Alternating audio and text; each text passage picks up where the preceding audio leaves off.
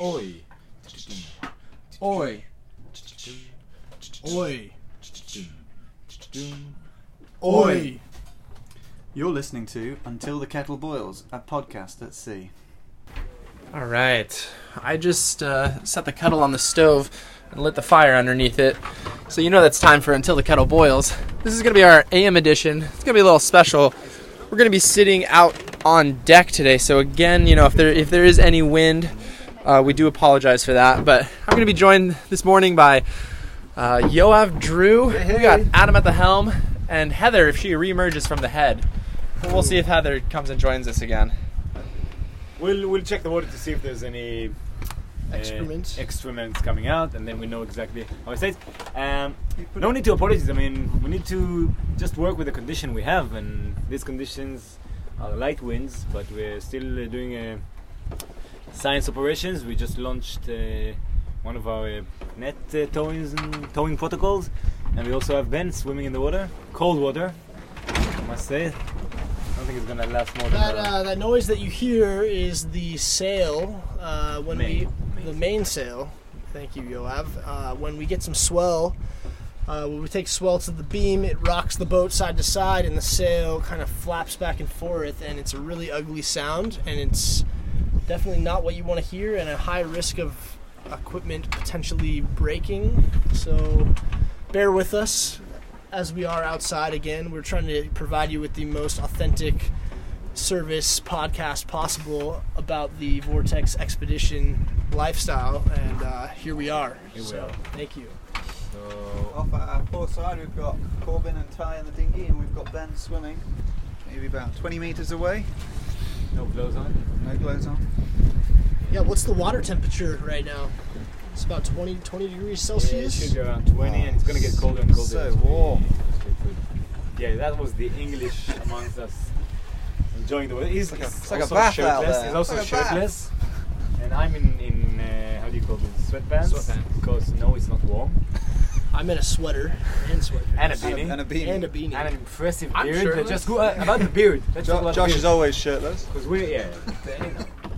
because well, being the representative of icebreaker clothing. Never mind, let's talk about the beards, because yesterday me and Drew and Josh, we went through some photos of ourselves from the beginning of this expedition 3 months ago, and boy oh boy, it looks like we were kids. I think Drew went through the most drastic change. Yeah. He looked like a Really? 13-year-old with a peach fuzz. Boys to men. I really like, and now you look like a Icelandic fisherman. Oh, That's awesome. Grandfather You do of look like 12. yeah, he's got a thick red beard, a beanie on, a nice wool top, and sweats also. And this look in his eyes that says, I've seen it all. That's great. Like, I've sailed seen through some most of ice, it. right? I've seen some ice. Yeah, mate, you'd have a great National Geographic portrait picture. Oh man, well, moody beard. good thing we have our portrait photographer right here on the mic right now. I'd love to get that portrait anytime, Adam. Thank you. Well, let's do a photo. Adam, also known as the Strawhead, apparently, has a thick beard that I think your girlfriend, you said, has never seen you with a beard? No, never seen you. She's gonna be shocked. So is this your first big beard? This is the longest this beard has ever gone, yeah. The only other time I had a beard like this was last year surfing after 3 weeks. So this has exceeded that by some margin. Impressive beard. It's a big question. Do we shave? When do we shave? When do we expose our true? I liked what shine? Drew had to say, and he said that you don't shave until you get back home, because Yeah, that's when proper home. the journey's It kind of ends, complete. yeah. Yeah. I agree. It doesn't end until you're like Yeah, that's sitting on your favorite couch. That's kind of my stance on it all. I feel like the adventure's still rolling until I'm back in Hawaii. I don't know, back dude, home. my I'd home probably is still keep the like- beard anyway. I just think if I've taken the time to grow this masterpiece, then I deserve to take it to a barber shop and have it carefully crafted before. See what it really proper. can look like at So its you want to best. pay a guy to not take off your Yeah, beard? yeah. And then you're gonna just trim it with your machine. No, I'm going to see how well they can make it look, then make the decision on whether to keep it or not. Okay. Because I think if you were to just shave your head and let your hair grow at the same length all over, you'd just think, oh god, it looks awful. Talk about That's what I do. Look at me. That's what I do. Sideshow Bob. talk about drastic changes of your Appearance. look, your appearance.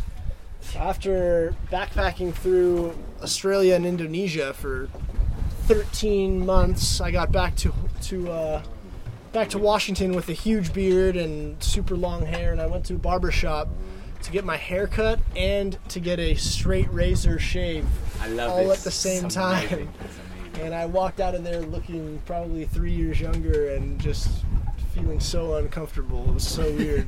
It's the weirdest thing. I went to this barbershop that says it has a sign like haircuts like in the old times, kind of nostalgic look to it. He charged me a lot of money, and I thought it was gonna be like a really like this old guy classic with a razor and all the fragrances and stuff. No, it was just a guy that charged a lot of money to shave you, and I did look very very young. Wow. They do. I don't think I've clean shaven. I didn't shave myself clean with a razor. I think 20 years, I'd say. I'm really old, by the way. How old are you, Yoav? It's a good question, I don't know the answer to that question. don't you? Ethiopia. I've been on this planet for 38 years. I can't remember most of them. It doesn't feel like it, honestly. When you try to go back and say, okay, I've done this, I've met this, no, the count doesn't come up to 38. I think I missed like a 10. Do you have a favorite year? And no drugs, it's just like bad memory. Do you have a favorite year? When I was 27, that was 11 years ago, it was amazing. 27 was a great age. I also enjoyed 22. I enjoyed it so much that I kept it for another 2 years. 22 and 22. 27 was amazing. Most of the 30s were pretty good. Not bad. Kind of learned to accept myself, more composure, more self-assurance, more doing what I like. Yeah, it's good. You feel young? You feel like you're young, or you feel like you're just your age? What do you feel? I feel 25. I feel my age. Dude, you look 52. Yeah, I don't feel 52. I think that maybe only half the time I might act 52, and half the time I act 23. So it balances out. Good average. I feel 25. Yeah, Yeah. young and perky. Sure, I wouldn't ever describe myself as perky. I think it's hard. Like, I've always tried to think, like, oh man, what are the best years of my life? Because like I loved college and things like that. But it does seem like, at least for me, it seems like every single year has gotten better. So I've really enjoyed that. Just like, I don't know, the older you get, more experiences. Yeah, more freedoms. I never felt like, oh, I'm getting old. It's worse. The only time you feel like, oh, age is when it's difference. When you meet specific people, obviously usually we're talking about girls, and there's a big age difference. I mean, I get along with all kind of ages. I've got along with 84 years old and with I'd say 14 years old kids, but I can't stand them. Honestly, they're pain. But I get along most ages. But yeah, sometimes you get that feeling that difference is the big thing. But yourself, you just feel like you're your age. And the thing is, I remember when I was a kid, 12, 13, I felt like I'm actually a person, and I wasn't. I was a dumb kid. I wasn't a whole person really.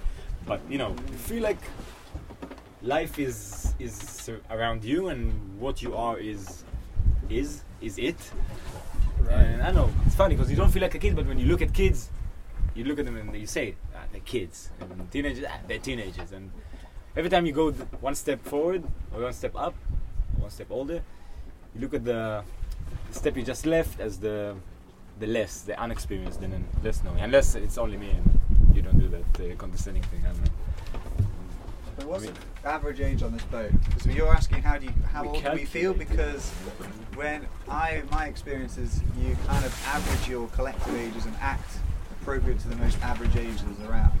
So no matter, sometimes if you're surrounded by a group of 24-year-olds, let's say, then you kind of, you're the old guy. You can either go two ways. You can become the old guy, or you can just join in. You can be infectious. You kind of. Yeah, you're right. I think you're right. We do join in.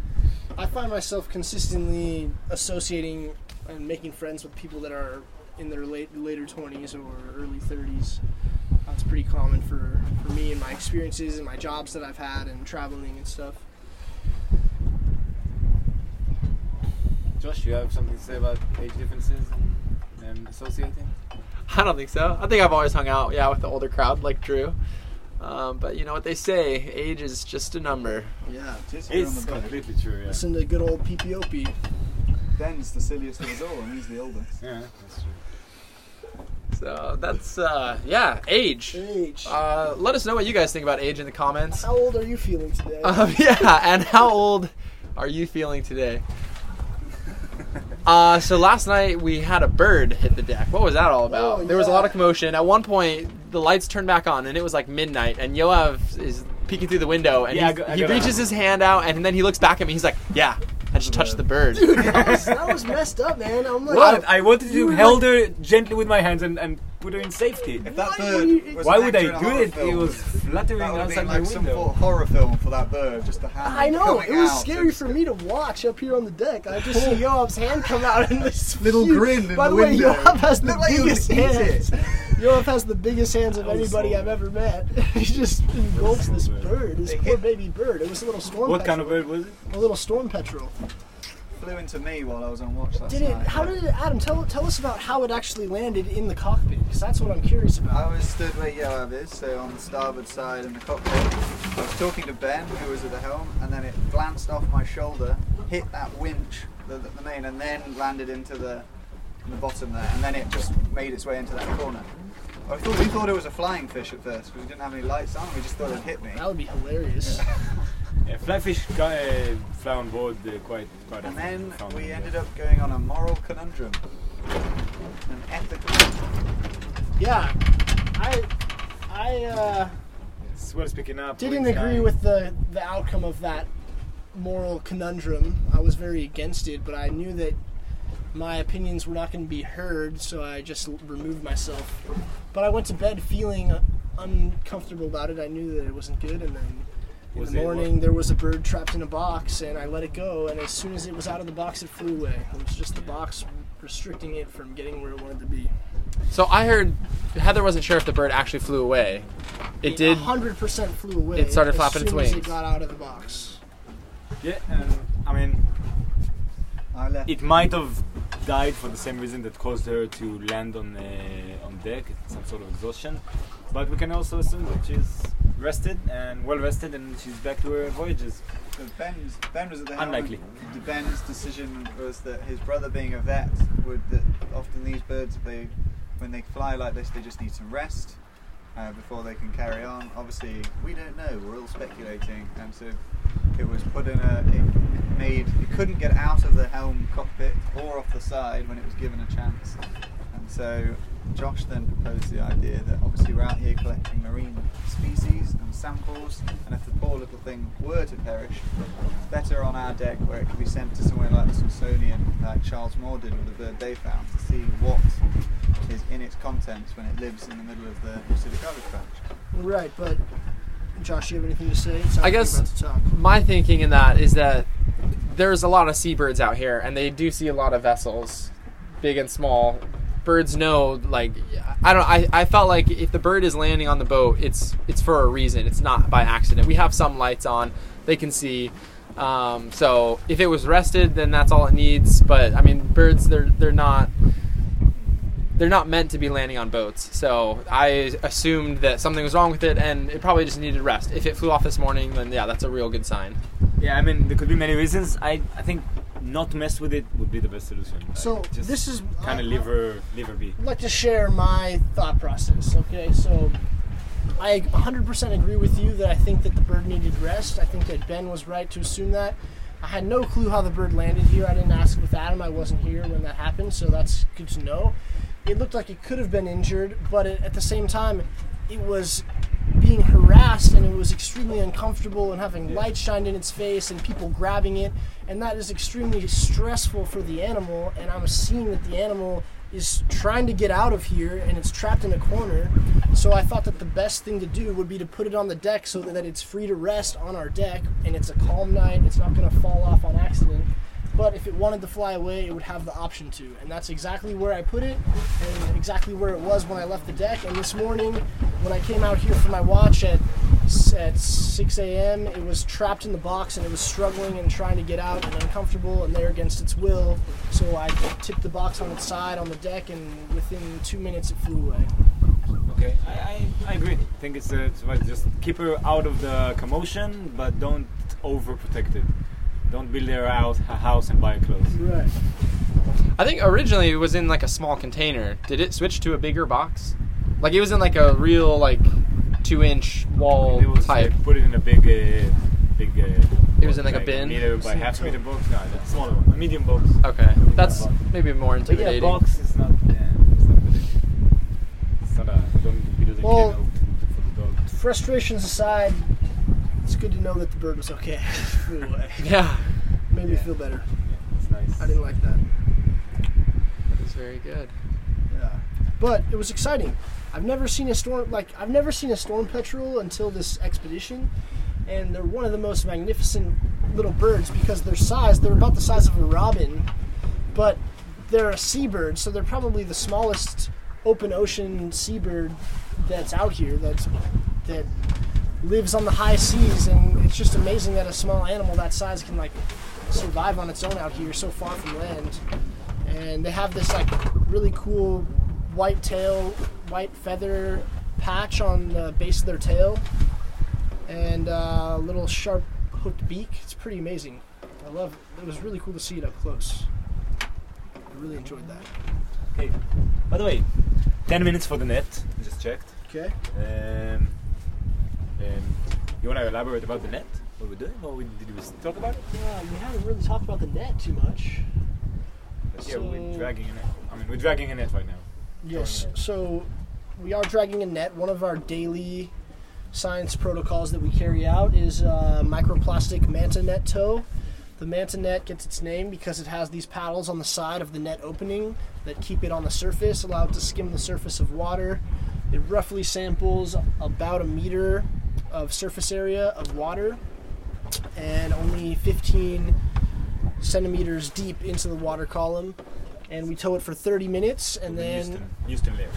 yeah, just the Newston layer is what the surface of the water is called, where you get small larval organisms, algae, plankton, and then of course plastic, the man-made objects that are not supposed to be here. And so that's what we do for the manta. And then when we recover the net, we empty the contents, we sort the contents, we count the plastic.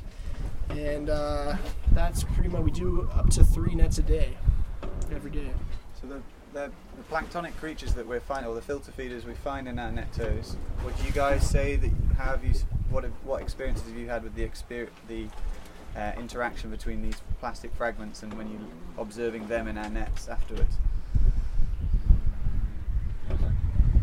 No, I'm just any subjective correlation? Very subjective because I can't determine this is all anything. subjective. But well, definitely we have different kind of planktons here, be it jellyfish, be it all kind of isopods, be it all some sort of algae and others.